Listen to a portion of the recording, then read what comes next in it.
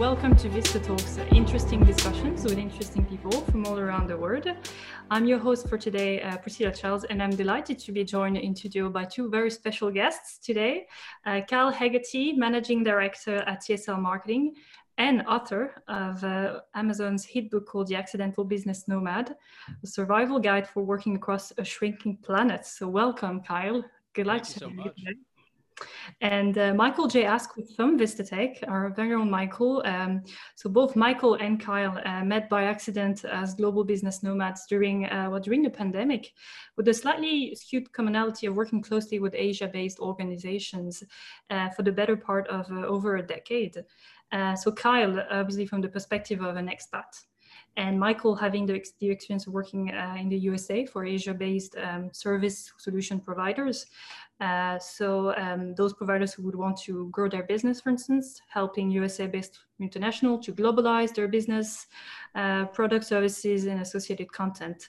So without further ado, I'm going to start with Kyle and ask you a few questions to get to know you a little better. And for our audience who wouldn't be familiar with you, can you share a little bit about your background, maybe?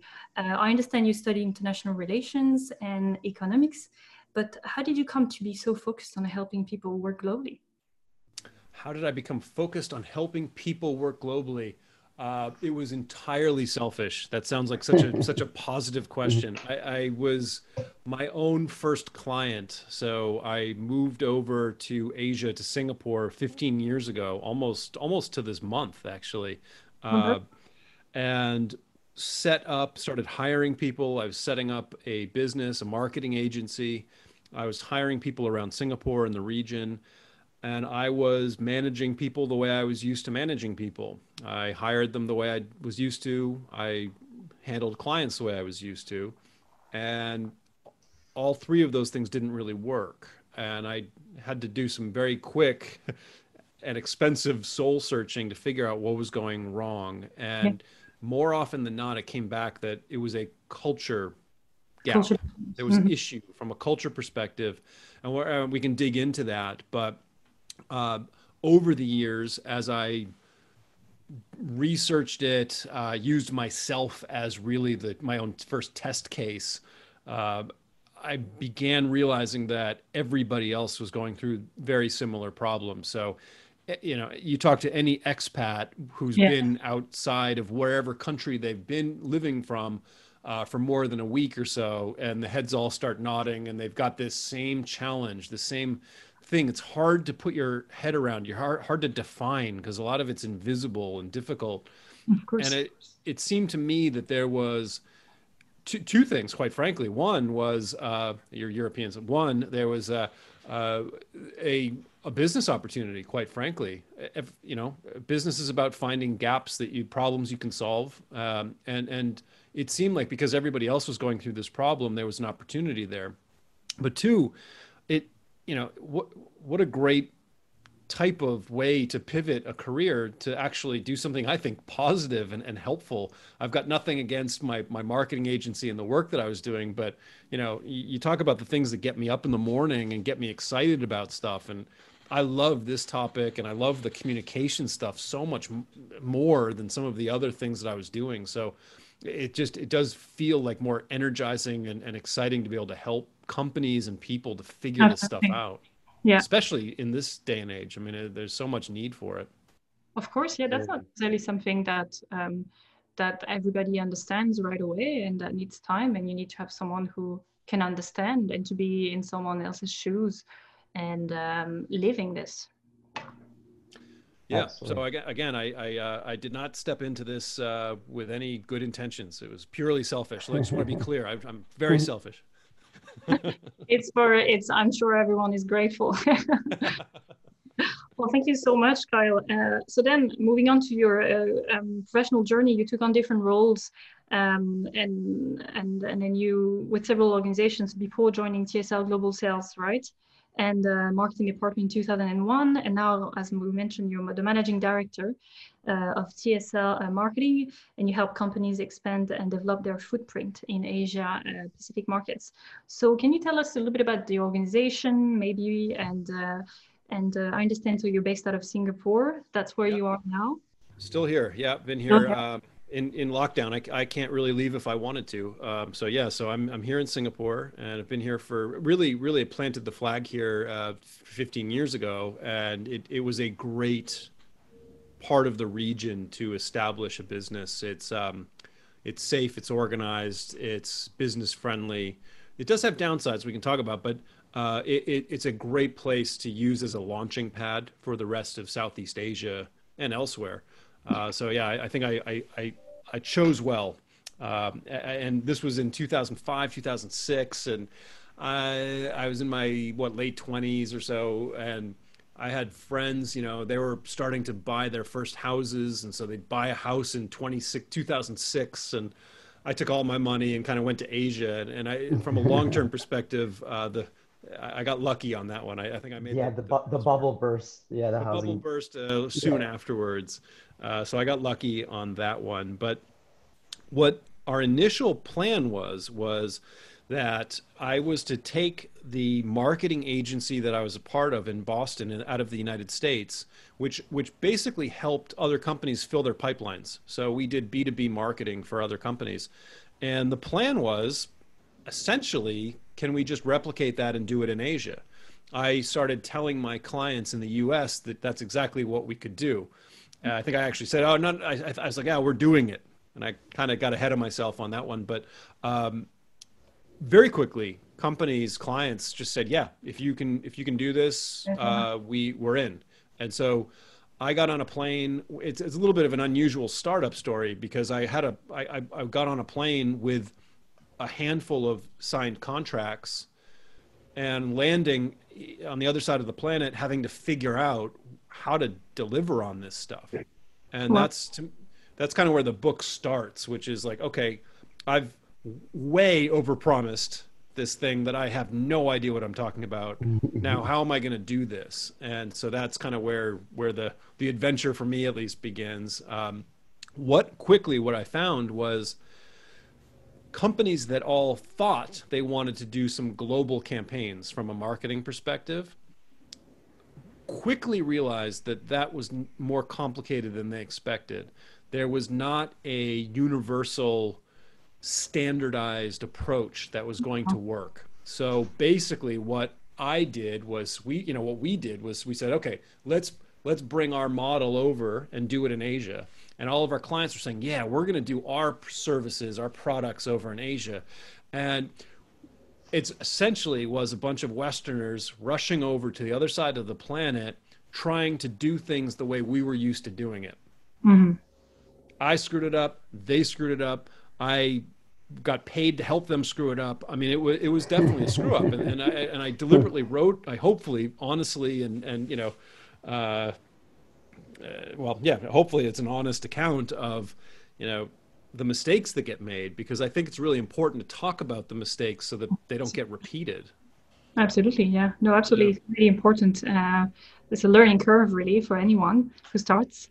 Yes, and what I'm trying to do, I'm trying to just shorten that.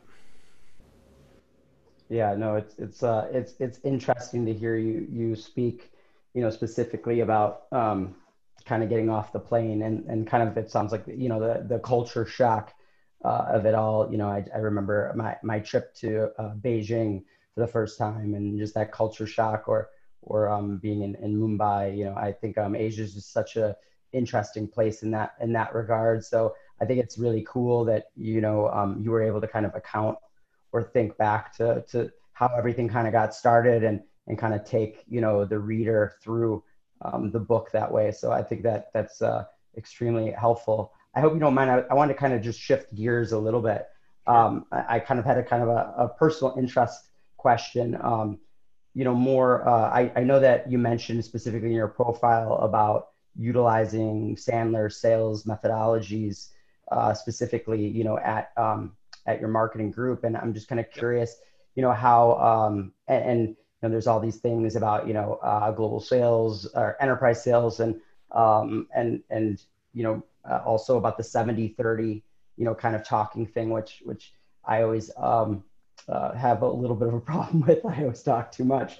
So yeah, I wanted to see if you could kind of tell us a little bit about that kind of consultative selling that it seems like you're doing? Because it sounds like for sure you were kind of doing that with your client when you kind of got off the plane. And I think it's, I think that takes a lot of courage for sure. So yeah, I think, for my first sales job was a cold calling job and trying to just kind of figure out how to sell stuff to people, to strangers over the phone. And that was back in 2001.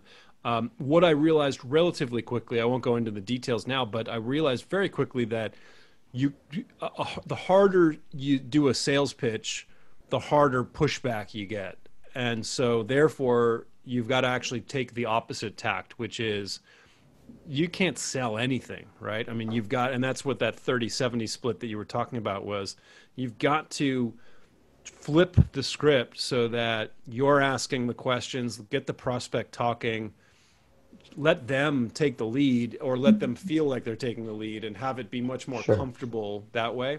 I didn't know any of this. I kind of just started figuring that out. And then I met the Sandler guys here in Singapore early on, and I put all of my guys through that program because I felt like the Sandler philosophy was very clearly aligned to my sales philosophy, which was the best salespeople are really not salespeople, or they're certainly not selling any. They're not going through the sales thing. Sandler's good because I think it's a methodology that embraces that, but it's still a methodology. And I think that what I also realized was that it's especially helpful across Southeast Asia. Anywhere in the world, sales in general, people are pretty bad at. Especially when you talk about enterprise level stuff. Most people aren't trained. There's no colleges, universities that train this. Yeah. So people have these assumptions and these negative connotations of sales. There's a whole demand and need for better salespeople and sales training. And especially across Southeast Asia, because there's more hierarchies, and people generally look down on salespeople in these markets. Yeah. And the expectation is, if you were in sales, you show up to my office, you tell me what you've got, and I'll tell you if I'm going to buy it. And I'm certainly going to beat you up on price. And that's the traditional relationship. And so the opportunities to break that and this still happens today. So this is not hasn't gone away, a past problem. This is happening today. So the individuals and the companies that can figure out how to flip that, I think, I know they have a much bigger advantage. Now, what gets interesting, I drank the Kool-Aid, so I still am to this day a big Sandler fan. I ended up partnering with them and got involved. I actually I train. I'm certified under that program. What I found was the way Sandler was conceived. It's a U.S. conceived model. Yeah. And it brings with it certain cultural assumptions. It assumes certain communication styles. It assumes you can be direct with people. It assumes that hierarchies are generally flatter rather than more established. And this is not, I'm not trying to pick on Sandler, because this is a training and a management leadership challenge across the board. Most programs that train leaders, I was talking about it this morning with coaching models. Many of these coaching models are created in the West, most of them in the US, quite frankly, and they are created based on what people observe around them. What we've done is we've done what I did, what my clients did, what everybody's done. We've thrown this to the other side of the planet and say, hey, this worked really well, so it'll obviously work really well here. And as I started delivering the training I was in the Middle East when I had my aha moment, and I wasn't in Saudi Arabia. I was training these guys whose market was Saudi, and they were just interpreting one of the tools that I was training them on in a way that I had never heard before, nor would I ever recommend, because that's not the way I would do it. And if I did that in the US, or if I did that in Singapore, I'd never be invited back. But it works in Saudi Arabia. because of these cultural differences, because of these style differences. So it was this moment where you go, you know, the framework works, but you've got to figure out ways to localize that in a way Absolutely. that is effective. And if you force a standard approach, you're wasting your money. And that doesn't matter if it's sales training or management training.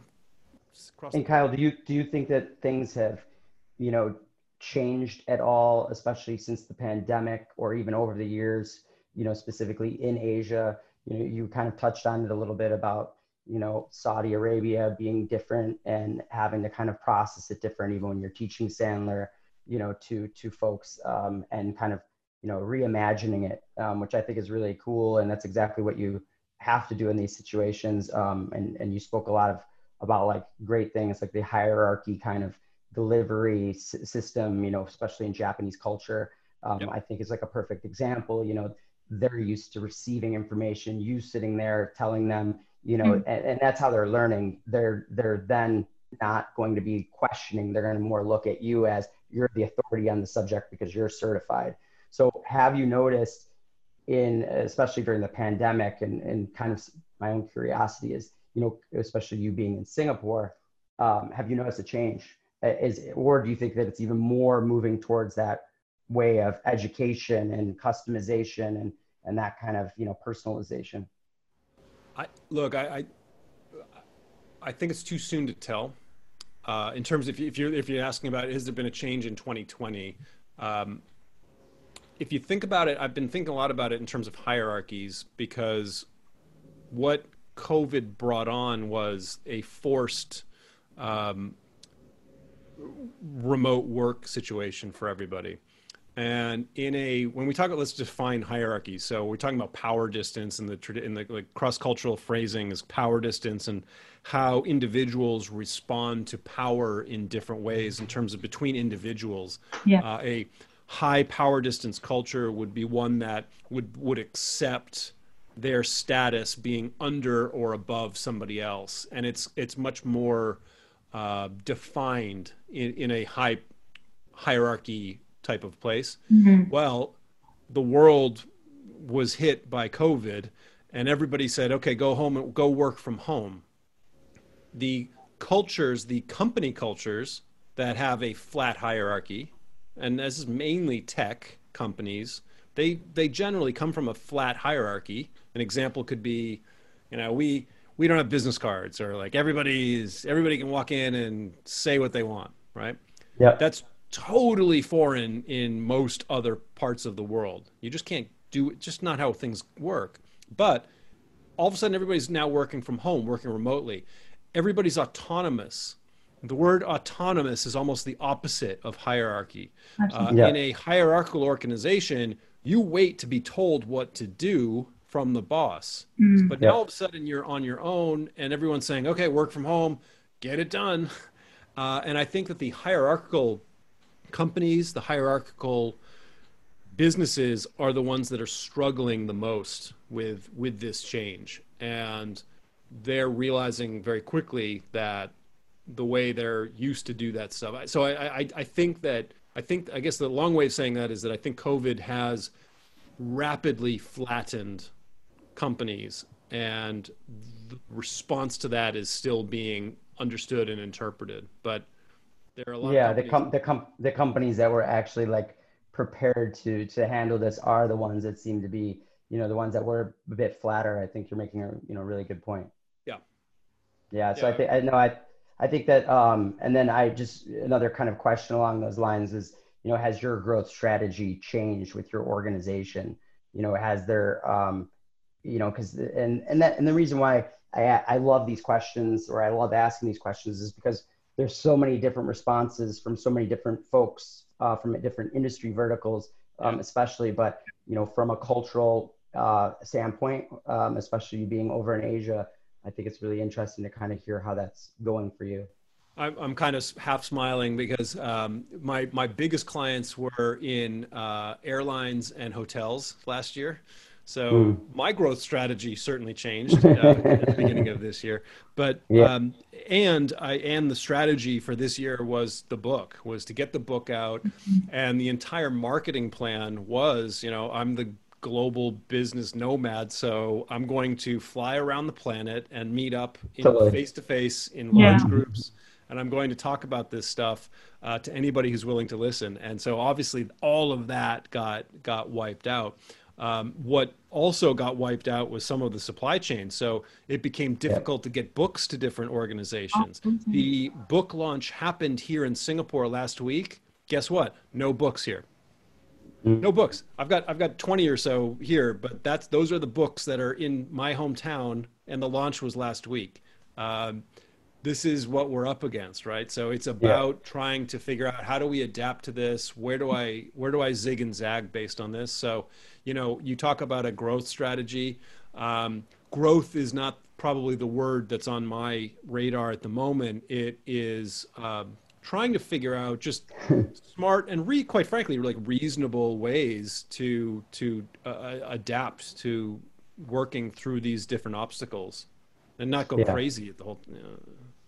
Yeah. There's a Yeah. weird answer. Without the overreaction. So yeah, it makes sense. No, it's Yeah. thank you. That's very honest answer. Yeah, it is. Yeah. It's with the pandemic and how difficult it is, especially in this industry, I suppose, and all the supply chains that you mentioned. I just want to talk about the book a little bit, and because the title is very intriguing. You say it's a survival guide, so we can talk about survival, especially currently, with the pandemic. So I'm quoting: "The perfect book for anyone working in a cross-cultural setting, whether as part of a global team or independently, establishing new business initiatives away from their home country." Can you tell us a little bit more about the book, and what can anyone expect from it? That's such an important topic, as you mentioned, to be able to, as an expat myself, understand how to adapt, in a different country. And that's not something that everybody gets right away. It takes years sometimes for businesses. And so the book was conceived and written all before 2020. So this is all pre-pandemic. A point I was trying to make at the beginning of the book, which turned out to be pretty prescient, was people are now working globally, whether they travel or not. I think the quote I had, or the line was, global nomads sometimes don't even have passports. And the reason is because so many of us are working in a digital environment. In some ways, this whole thing just got accelerated. So I don't think my argument and my thesis for any of this has changed. If anything, it's become more applicable here in 2020. What most people experience is when they move physically to another part of the world, they notice these challenges, right? They start sensing that that meeting didn't go the way I expected it, or something else. I'm starting to see things are different. Mm-hmm. The challenge with doing this remotely is that you don't see all of that stuff. You don't see what happens when the video camera ends at the end of a Zoom call, and the small chatter and the subgroups that happen. And so if you are managing a team from your own country, and your team is distributed in all these different parts of the world, Mm-hmm. there's a lot of stuff, that invisible stuff that's going on, that will take a lot longer for you to realize, at least realize the hard way. Yeah. And so what I'm trying to do here is say, okay, let me walk you through some expat examples of what I'm trying to convey here. So how do you put definition to some of these invisible working style differences? If I can get people to have those aha moments without them having to make the same mistakes, that's fantastic. The survival guide is really to say, okay, there are a couple of key ideas that I want people to walk out of here with, which is what everybody, I think, should do as a starting point. It's almost a very American approach to thinking about, like, what's the shortcut? What's like, gun to your head, like, what's the 3 things I need to know to work globally? And in some ways, it's kind of a dumb question, because it's not like going to ever really solve the problem. But if you did put a gun to my head and say, what Mhm. are the three things that people need to start doing? I would say they need to start better understanding themselves in terms of their working styles. Mhm. And let's define some working styles. So, how are you motivated? How do you communicate? We've mentioned this already. How do you build relationships? Mhm. How do you deal with confrontation? How do you deal with time? All of these types of things. You've got to know how you sit on that spectrum. Actually, Yes. even taking a step back, you've got to realize that there's spectrums.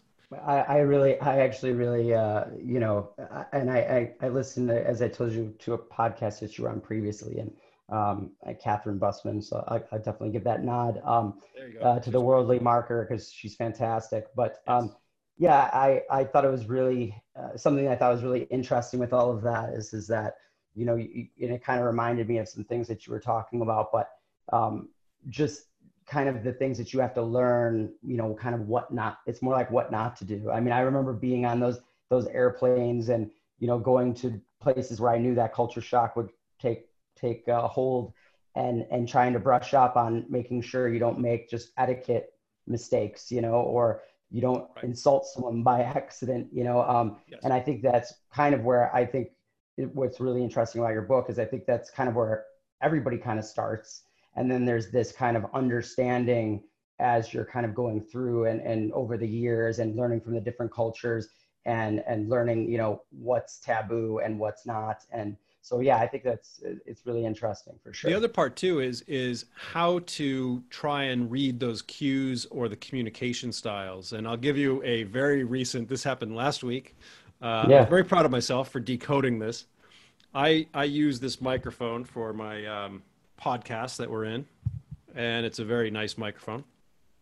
And I was doing a small workshop. It actually small coaching. It was like four people, and there was a guy from Taiwan, and he was on the call first before the call started.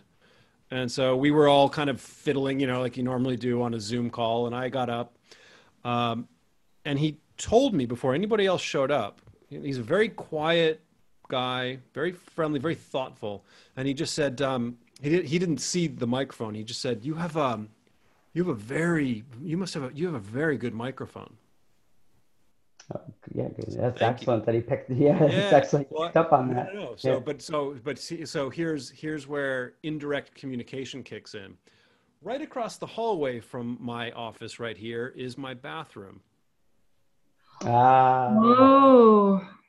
Before things started, Mhm. I ran over, used the bathroom, and what he was very kindly telling me Actually Is that saying, was that accurate? this stuff is getting picked up. oh, wow. That was how he was telling me this. Now, this is a perfect example of indirect Culture. Yeah. communication, Yeah. right? And this happens in places all. So this was somebody who was trying to help me by saying, he was trying, but Politely. Yeah. culturally, it would be too rude or insensitive To to say say, something directly. yeah. So he was doing his best effort to try and do that. And quite frankly, I thought initially he was just complimenting my microphone. And then after the call, I kind of sat back and just had a minute. It's like, there's got to be another reason he said that. And then it all clicked. And so there's your weird 2020 example of indirect communication and how to decode some of this stuff when you're doing virtual team building. Yeah. Fantastic example. I mean, that's just it's a great example to illustrate, and especially in a professional relationship, the importance of really understanding how to adapt and work efficiently. With people all around the world. Happens to all of us. So I suppose whether you've just moved to a different country or you work with people around the planet. So thank you so much. Can you expand a little bit? I'd like to come back to your current role at TSL Marketing. Can you expand a little bit about the specific type of services that you provide for your clients and how you help them maybe? We started out here, as I'd mentioned, saying we're going to be a marketing agency, and we're going to deliver global marketing campaigns. And that quickly became apparent that not only could we not deliver that the way we thought we could, but that's not actually what clients wanted anyway. For example, a big company would say, we had success with you in the US, do that over in Asia. But then you talk to the local companies or the local teams from that same organization, and they don't want to be told what to do from US headquarters. So all of a sudden, it's an agency being run by a big white guy, right? Big American guy. No, why would we be told what to do from people on the other side of the planet? And then they're bringing these foreign guys in. It was a very difficult sell, and it was very difficult to make that work properly. What they wanted to do was to have more of a local solution. Fair enough. We were able, I think, to adapt fairly well. So we, over the years, ended up hiring and developing our own local flavor and delivery approach. Southeast Asia is incredibly difficult to do that because of the language differences that I'm sure you both know very well, and the complications that arise simply from the language piece, the culture piece as well. You can't just do a campaign and expand it from Singapore into Malaysia, into Thailand, into Vietnam, into China. There are so many moving pieces that each of them have to be looked at as almost a separate standalone campaign. Things don't scale the same way that some parts of the world are used to. So we wrestled with that. What I did over the years was, we still do it to a degree, the marketing stuff, but more often I spend most of my time doing sales training and communications training and consulting with companies. So the company has evolved not 180 degrees, but we've gone from a marketing agency into more of a communications consulting agency, which focuses on sales, negotiation, and cross-cultural team building. And so it's been a pretty big change from that standpoint, but we changed because that's what we saw the market opportunity pointing us towards. And if we had forced the standard approach that we had come in here thinking, wouldn't have worked. I mean, it would have been okay, but it wouldn't have been very fulfilling. Yeah, no, obviously I understand. Sorry, go ahead, Michael. No, I just said kind of that's like I'm again exhibit A of a localization play. I mean, we didn't come in here with this amazing, brilliant, strategy. It just we kind of flubbed our way through it and figured it out. But it's I think the education there is perfect for explaining that to folks, that you can't just sit there. And I think we get that a lot at Vistatech, where clients think that they just translate it, throw it over the fence to us, and then the magic happens, right? So we totally, I think we can completely relate with that. Right, Priscilla. So yeah, no, I think that makes a lot of sense. I wanted to ask, back a little bit. I know we keep kind of bouncing around a little bit between, your company and also the book. And I know you commented about the word foreign and how, and I guess what I'm wondering is, in the rapid kind of digital kind of first age that we're in here right now, especially with all of this and the widespread, with the widespread kind of chat platforms like Zoom and MS Teams and that kind of thing. Are you feeling kind of any, are you feeling like an urgency with the changed business landscape? Are you sensing that from a cultural standpoint, being in Singapore? And then, what are I know this is kind of a weird question too, is how are you quickly getting people trained up for global work environments? Because, for cross-cultural kinds of situations, I'm also very curious, have you received feedback about the collaborations and the things that come out of all of that? Because I know you and I have talked about that a little bit before, like cross-cultural collaboration. I've had a lot of really good experiences with that. How have you felt that's all kind of, and I know that's kind of like a there's like three or four questions there. So yes, I apologize for that. No, that's okay. What I'm getting is some companies come to me and they go, right, we are now just all nobody's talking to one another. The offices in different parts of the world have siloed up, and it's us versus them. And London is saying that Singapore doesn't get anything done, and Singapore is saying, oh, London just sends us all their stuff because they're not willing to be on a call after 5. And the France office is saying that it's illegal for anybody to respond to an email after 6 o'clock. And it's, and so the inability to meet up, the inability to actually sort some of this stuff out. What people are trying to do is they're trying to fix problems via email, right? And I don't know about you, but I don't, if you've ever management seen by email, yeah. Yeah, I mean, if you've ever seen a problem escalate via email, which we all have seen, can you name one time where it was actually resolved properly via email? It's not. It always escalates, being like, all right, let's get on a call. Let's get on a Zoom call. And that right now is the best we've got, which is this type of video environment. The work that I'm trying to do is to hopefully preempt that stuff, to get teams across these different places to sit down. And I use this data that I've alluded to earlier, which is to say, look, there's cross-cultural data out here that it doesn't answer all the questions, but it's a great starting point to start defining what some of these potential work differences might even look like. When we talk about the difference between communication styles, when we talk about the difference between like the silly bathroom example. Well, you could kind of fast forward that in a work in a big company or any company environment where someone goes, you know what? That guy just pisses me off because he doesn't speak up. He doesn't say what is really on his mind. I have to sit here and decode everything. Like I'm not working with him anymore. And this other guy could be thinking the exact opposite. So what I'm seeing is the stress of everyday life of remote work, I think, is starting to build. So I'm getting these kind of calls, and quite frankly, it's not strategic. It's more putting out fires, which is fine. Yeah. We can work on that as a starting point, but hopefully people are realizing in this, whatever this is, there needs to be a more thoughtful approach to remote work.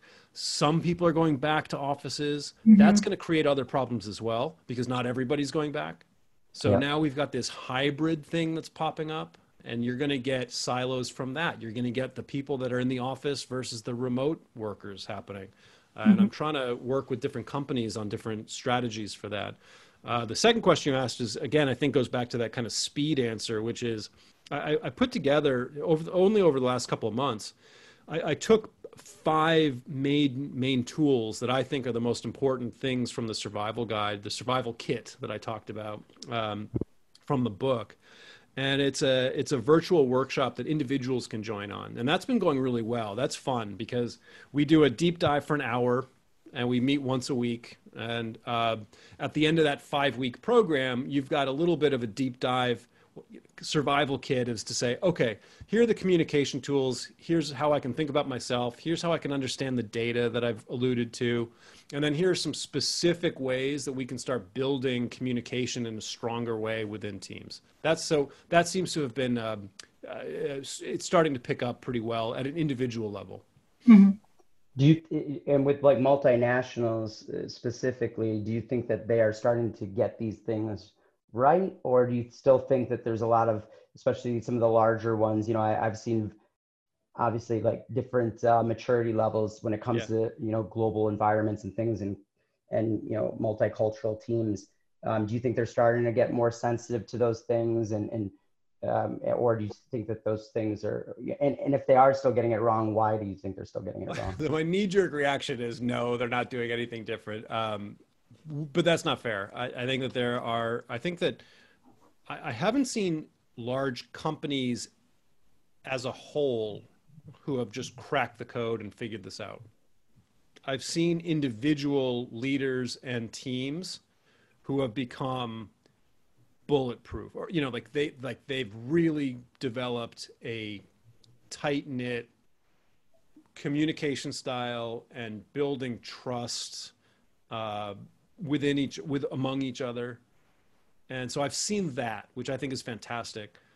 Yeah. Is it getting better? Again, like 2020 is just such a weird. I have no idea what the trend line is looking like. I have generally, in the last 15 years, been surprised at the fact that the conversations, that the problems of cross-cultural teams have been exactly the same. So I have not seen a general improvement in that. And I think what you asked as a follow-up was why, if that's the case. A lot of times these issues are brushed under the carpet.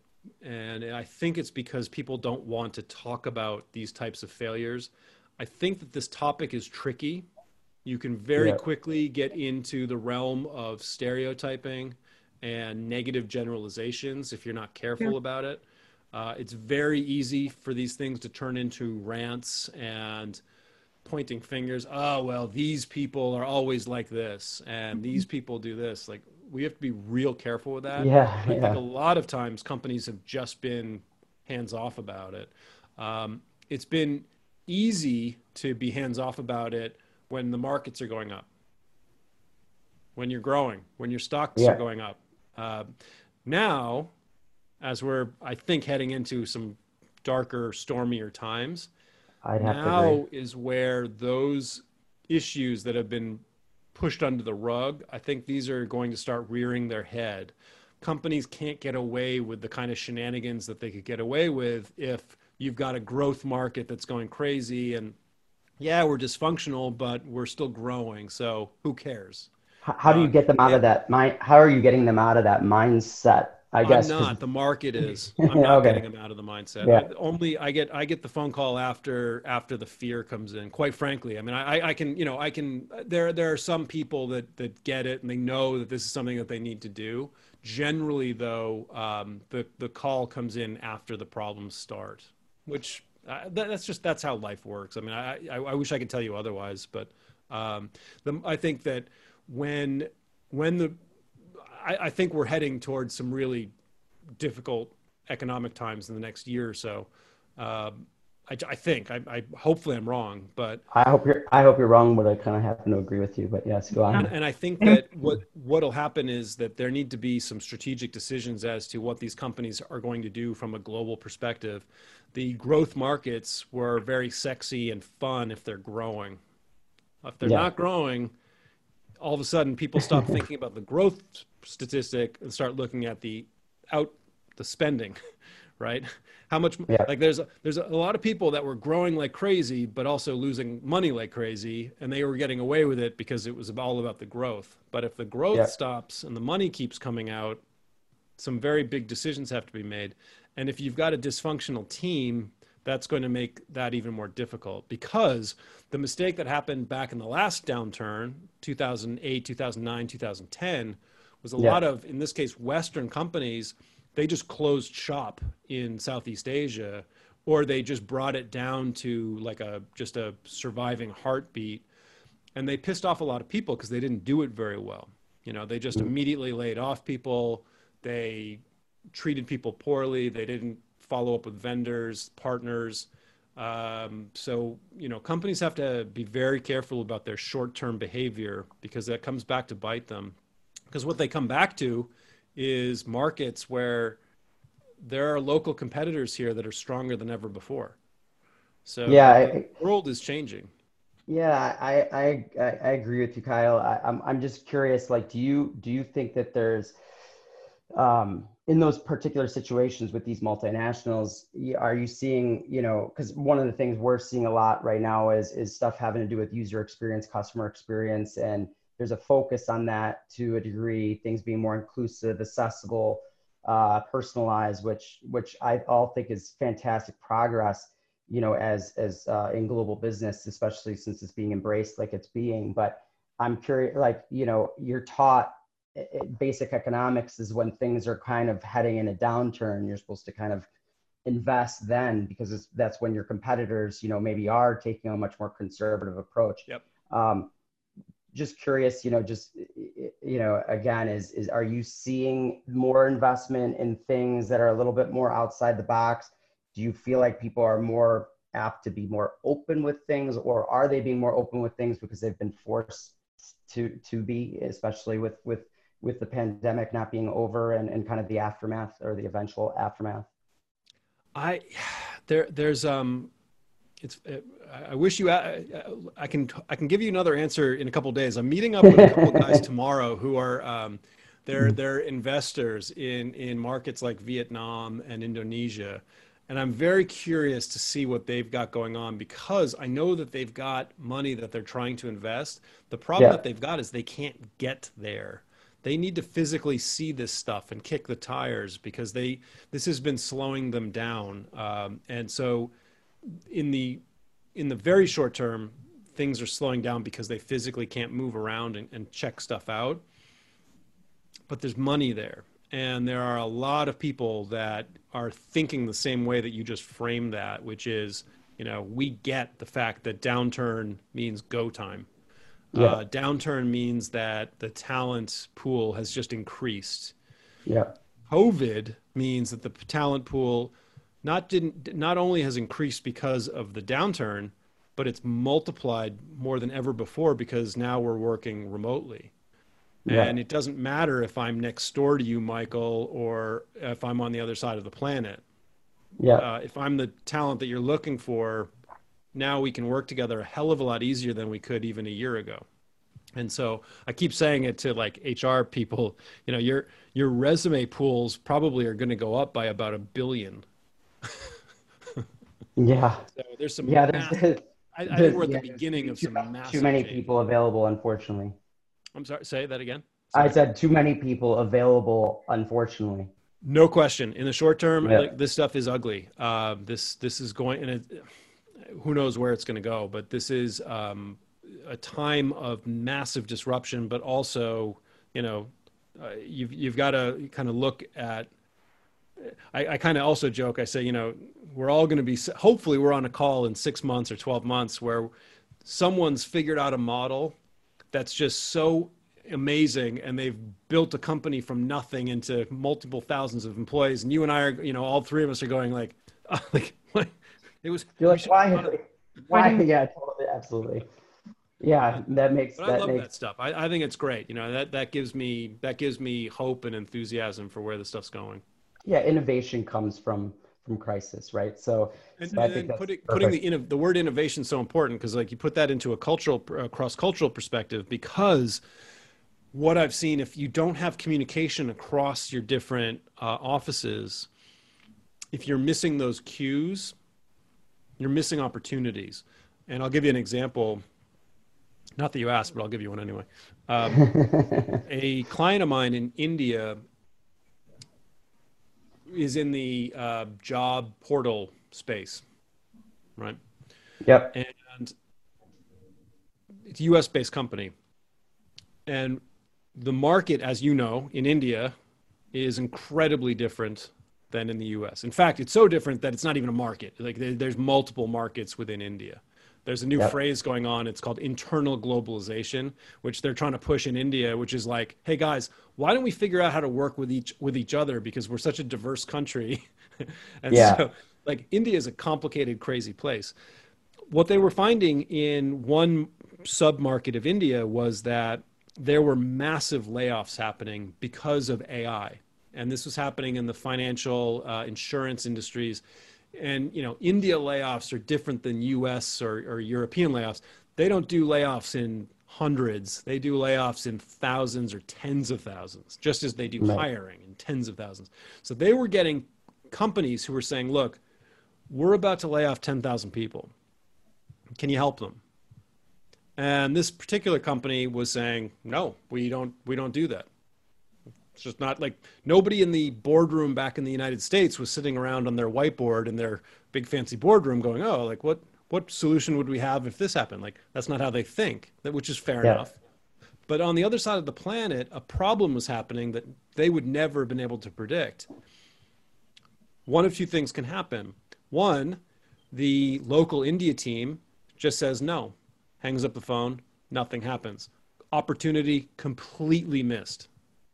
Or two, do you have a company culture where that type of thing can get communicated? Do you have trust and the ability for some person who's been on that call with a client to speak up to somebody else? Do they have the guts to speak up to headquarters? Does headquarters have the open-mindedness to hear it, to actually hear it, and to do Yeah. something about it?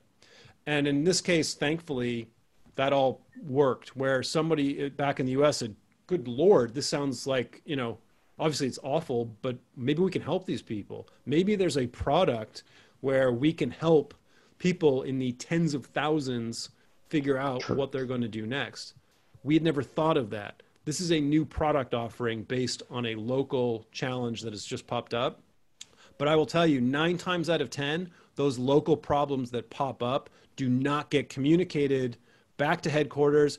And if they do, headquarters ignores it. So that's where the opportunities, I think, are massively happening, you know, in companies of all sizes right now. Tell us more just about your experience working overseas and the challenges of organizations accepting a global mindset. You know, when you're located, you know, as an American in Asia, you know, and then they happen to be in North America or Europe, trying to better understand the like Asia-based markets. How is, I guess, it's a little bit. I'm curious, just from the book sense, you know, and we've talked a little bit about that, how you're getting people to adopt a global mindset. I'm a believer in, and the book is not a business book. I mean, if you've taken the time to get, if you've got into it, like it's a narrative, right? It's just it's a story driven thing. And then there's some data and hopefully some ideas that come out of it, not the opposite. So it's not like, here's the idea and here's a mini example that I just made up. It's kind of, I flipped it on this one. I'm a very big believer in communicating via story rather than just facts and figures. So to me, the big way to drive global mindset is to figure out that formula where the way I say it is that persuasion happens when a good story meets great data. Yeah. What I mean by that is you need to have both if you're going to get people to, if you're going to change minds. You can't go back to headquarters and say, you don't understand, Asia's different. You don't understand, the Irish market is different than this. And like you people don't understand. Most of us are guilty of kind of that, you know, finger wagging and bit complaining about it. Whereas what we need to do instead is to say, okay, let me give you this quick example of what I've just seen. Let's use that India example that I just told you. So that was a story of one company that experienced that. Now, what if I were to add the fact that in the last 12 months, 200,000 people have been laid off due to AI changes in Bangalore alone? I just made that number up. But if you had like real data that said, okay, here's an example of innovation. Here's the data that backs up the change that's actually happening. Here's the idea. So in other words, can you put that into some type of formula so that people can be able to tell stories in a more calibrated type of way? I think that's one of the most powerful tools that I try and coach people on. I call it calibrated storytelling. It's just combining that story element with hard factual data. Yeah, no, I think that's really interesting. I know in your book you mentioned communication contracts. Could you tell us just a little bit more about communication contracts? Communication contracts it's a big picture idea because the way people can execute on it can have massive variation to it. Essentially, the idea is it's having an adult to an adult honest conversation with your team, hopefully at the beginning of a relationship, but it can happen at any time, to lay core ground rules for what's going to be expected, what's going to be tolerated, what's going to happen if those agreements are broken. I've been using those a lot with teams that quickly went to A/B test or A/B phase, meaning like, okay, we can have 5 people come in on this week and then another 5 come in next week. And they've never done that before. So this split teaming had challenges. So it was like, okay, we need to write a communication contract for this team that establishes what are the new ground rules here? How are we going to agree on what communication style is going to work. Mm-hmm. What technology platforms are we going to use? So many companies started throwing all of these different things, right? Are we on Zoom today? Should I be on WhatsApp? Is it Skype? Are we on Microsoft today? I sent you a text. Why didn't you respond to that? Like, well, because I wasn't on the chat tool, right? Like all of this stuff can cause headaches. So I believe it's up to small teams to just say, okay, look, let's just come up with an agreement as to what this is going to be about. If you have time zones, let's agree to what that time zone situation looks like. Can we agree that if you get a response from me and it's 2 a.m. your time, nobody's going to be upset if you don't respond until the next day? Yeah. Can we also agree that if we, knowing that time zones are here, that can we be a little bit more proactive about what our recommended next step is? For example, I'm playing back and forth with somebody in New York this week, and I gave 3 times for to have a conversation, and she wrote back. She goes, "Yeah, that time's not good for me." Okay, so, but like if you are having a conversation and both of you are in one state or one part of the world, that's okay because it's back and forth, right? But she's sending that note to me and it's 10 o'clock and I'm not responding until the next day. So what would normally turn into a 2-minute, 5-minute back and forth, now we're talking about 24 hours. And so it's almost literally those little types of changes to how we communicate can make a massive difference. Yeah, we know something a little bit about that. And I think what's interesting in that situation, as you kind of talked about it, just from a cultural standpoint, obviously, I worked for a China-based organization for a long time, and their hours, were crazy hours, and they were always happy because I was kind of, night kind of person, and they were like, "Do you ever sleep?" And so they were like very happy that I was like that, not really realizing that most, Americans are not going to be like that. And then of course, Priscilla, you could attest to this, Europe is even more so, where it's very strict. Everybody's very balanced. It's not very strict. It's more strict in terms of time, in terms of, work time balance with life, a work-life balance.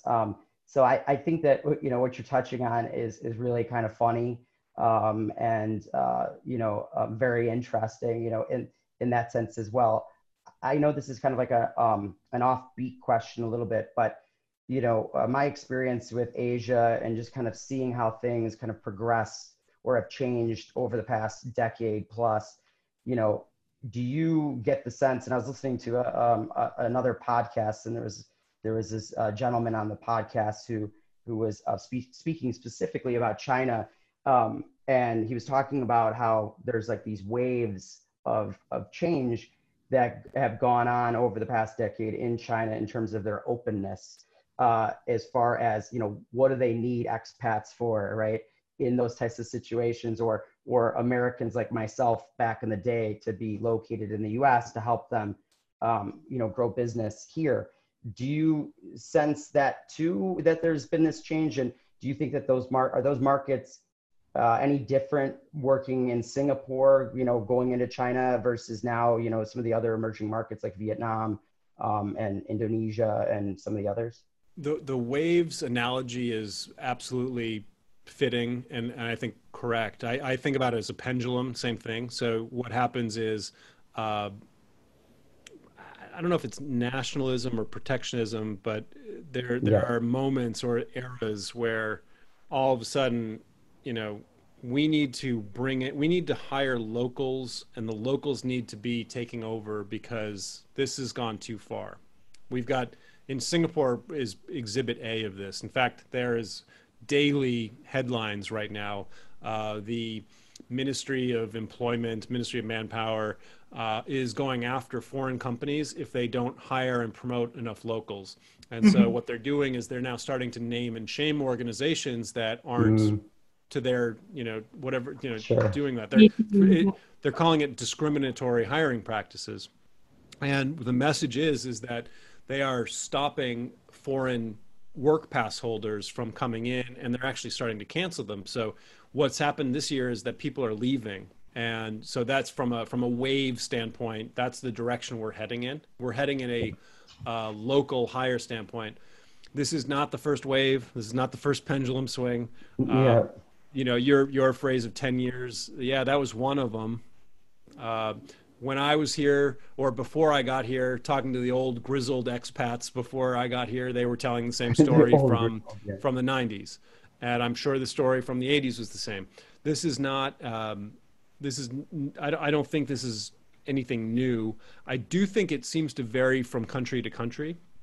I know that the same thing's happening in Thailand right now. So there is it's not an anti-foreigner sentiment, but it's definitely a, you know, Thailand first. Singapore first, China first, India first, America first. Is that a thing? I knew that one was coming. So yeah, and that it's interesting, you know, because of the fact that it's being in global business. It's kind of like, you know, you see this kind of stuff going on, and you're just kind of like, you don't really kind of understand the national. I mean, you do and you don't. You understand where it's coming from.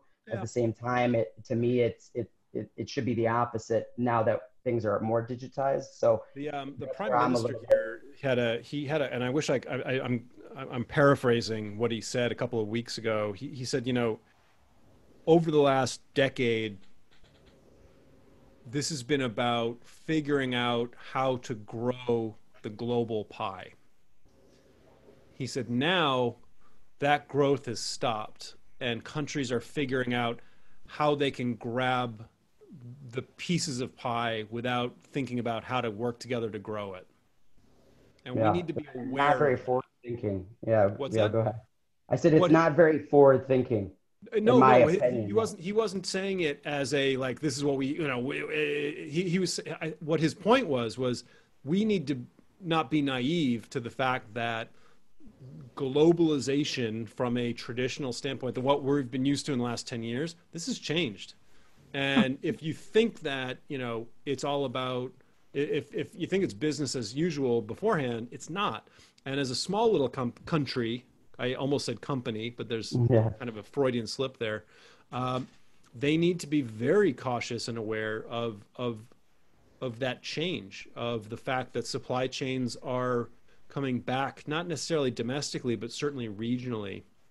And so his point wasn't gloom and doom. I thought he hit a good balanced tone, which was to say, you know, we need to figure out how to get back to that growth mindset as quickly as we can. But we also have to be aware that the tone of global business has shifted. And so that's maybe where that wave analogy is a good one, because it's like, you're not going to control the tides. The best thing you can do is to figure out how to ride them.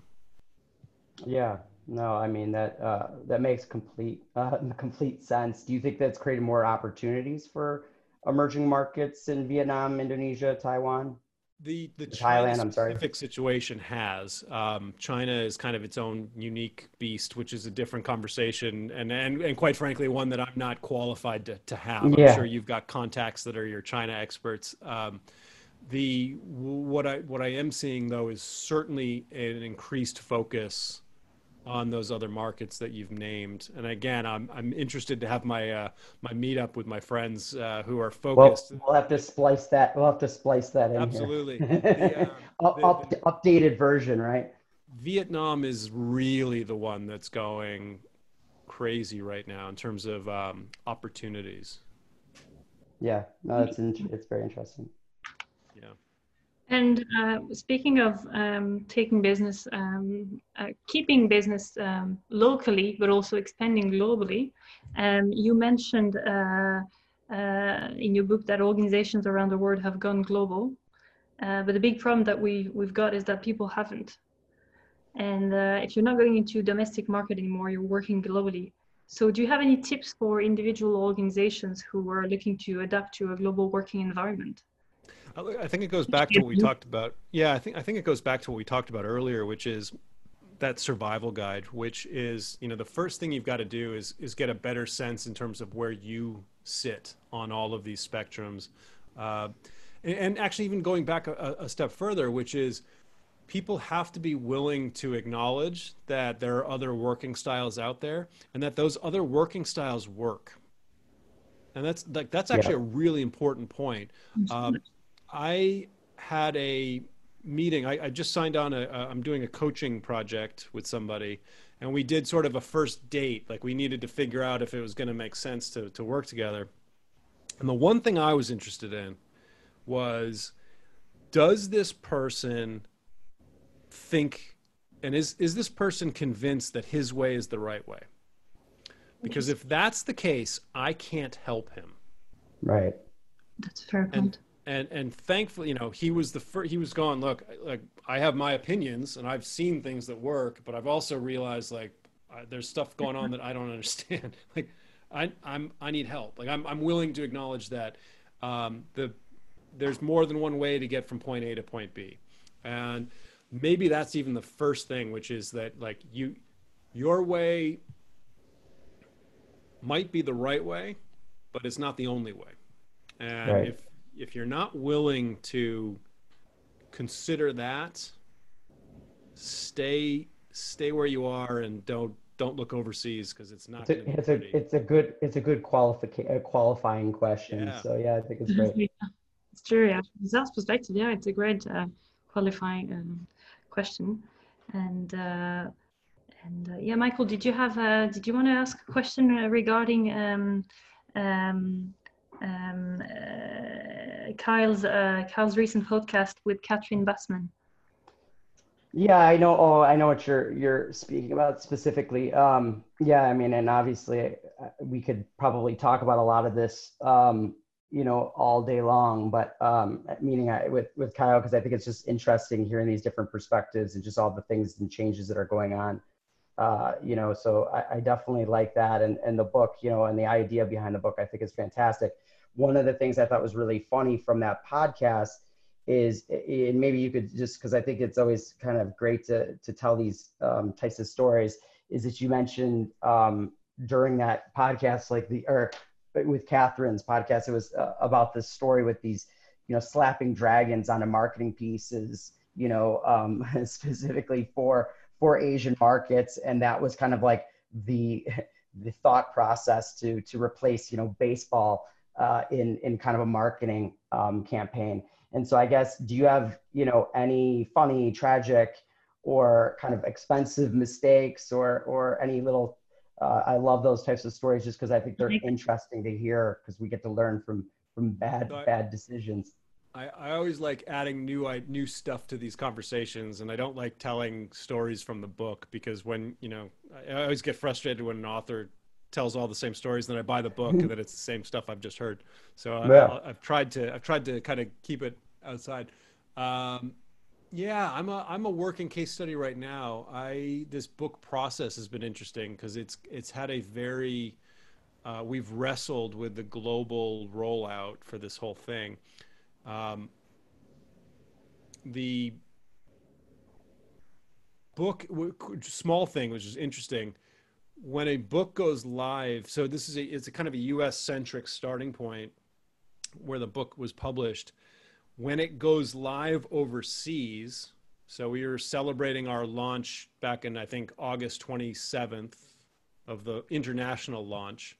Well, it doesn't go live until West Coast US time, noon, which is actually not even like the 27th. So right. The book launch, you couldn't get the ebook, you couldn't get the audio book the day it launched, because it was basing itself off of the US time zone. Yeah. And that was some of those. They had the wrong date. Yeah. So it was kind of like, wow, you know, like here we are, we're still getting that stuff wrong. The audio book is narrated by a professional. It sounds great. He's really good, but the book has a lot of characters from different parts of the world. And the audiobook trend now is that they do accents. And so you've got this guy who is doing accents, and for those characters, for all of those characters. So you've got different dialects across the US. Fine. Then you've got British. I don't think there's any Irish characters. You've got Dutch.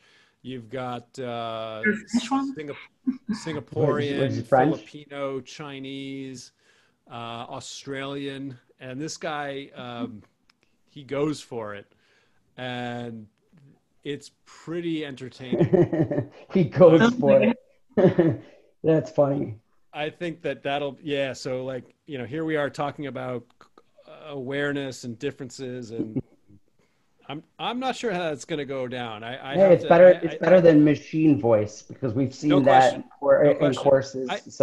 And other things in audio books and stuff. Yeah, I went out and went for a run and listened to it, and I was a little bit questioning it, and now I'm just kind of owning it. So I'm just going to go for it. But see, now we're full circle, Kyle. We're back to the cultural kind of the worries about insensitivity, right, or the stereotypes that go along with it. Yes. So I think it's kind of funny in the book. I'll have to listen to the audio because I can't wait to hear this guy's different accents. Absolutely. You being someone from, experiencing so many different accents, both of you, I think you'll certainly put a smile to your face. I was going to say, one thing I think that would be very interesting, in the future is some kind of workshop, maybe example, like how, especially in what we do with VistaTech, a workshop that's specifically about how, you go into these multinationals, like an example of one of these workshops, I think would be kind of interesting in the future, just to kind of see, what kind of goes on internally within organizations to train them up for global business. Well, I'll tell you so I think that'd be interesting. Yeah. Yeah, no, and I'll tell you what's been actually. I'm doing this now with a university out of the U.S., and we'll definitely roll this out to organizations as well.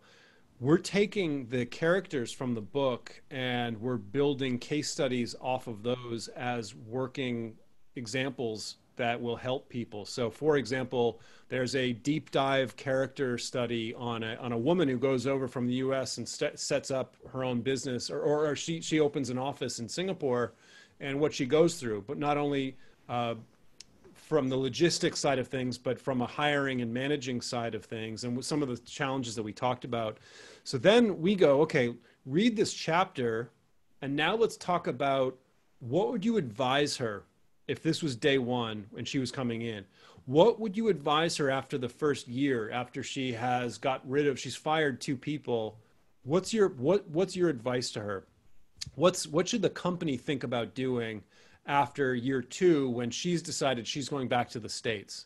Who's going to replace her? What are the characteristics? So anyway, and you can go into there's 20 questions that you can have teams go out. And so what we're doing is really cool, actually. I'm using Zoom and some other platforms to have these team-based learning exercises where they've got to go and really work through some of these questions that are absolutely applicable to organizations and teams. And it's nice because it's safe, right? It's like, we're not talking about you, company X. We're talking about this hypothetical that just happens to be very aligned to the challenges that you're facing. Let's practice. Let's role play this through in a safe environment, and just put ideas out so that when we come back and now we can think differently about how we're going to actually strategically decide on what our next step is going to be. So I'm happy to talk about that at another point, but those deep dive case studies are really where we're taking this book, which I'm really excited about. That's awesome. Yeah, it's really exciting. Yeah. Definitely very useful to anyone. Always helps you relate to any situation. So, well, my last question to you really is there anything else you'd like to share with the audience today? Any other project that you've been working on the side? Anything specific? Anything related to the book and the recent launch? So yeah, there's a couple of workshops that I'm doing, both public and corporate. So individuals can jump on to these workshops. Super simple. I've got 3 of them based on APAC timing, European timing, and American North America timing, which covers some of those 5 key things. If there are 5 things I want people to take away in terms of building global leadership skills, in terms of communication, this is the fast and easy way to do it. That's been working out really well. And then we do a corporate version of that. As I just said, we've had tons of success and positive feedback on doing deep dive case study work on some of the characters from the book. And that's been getting really good feedback. My website, Leadership Nomad, is the best place to find me. So leadershipnomad.com. Obviously, the book is the book. It's out everywhere, hopefully everywhere. And yeah. No, I've been reading your reviews on Amazon. It's out everywhere. Out everywhere. Everywhere. Yes. Brilliant. Well, thank you so much, Kyle, and thanks, Michael. Thank you, Kyle. No, it was a pleasure to have you today. Thank you for your time. We appreciate, especially you being in Singapore, Michael being in the United States, me being in Ireland. It's a real, we couldn't make it more global, I think, time zone wise. So we it's took been care of that time zone problem. Yeah, we made it work. We made it work, so thank you so much. It is already the end of today's show, unfortunately, with Kyle Hegarty, Managing Director at TSL Marketing and author of The Accidental Business Nomad, a survival guide for working across a shrinking planet, and our very own Vistatech, Michael J. Asquith. So please make sure to tune in again to see and or listen to the next Vista Talk show with more interesting people and interesting discussion from all around the world. Thank you.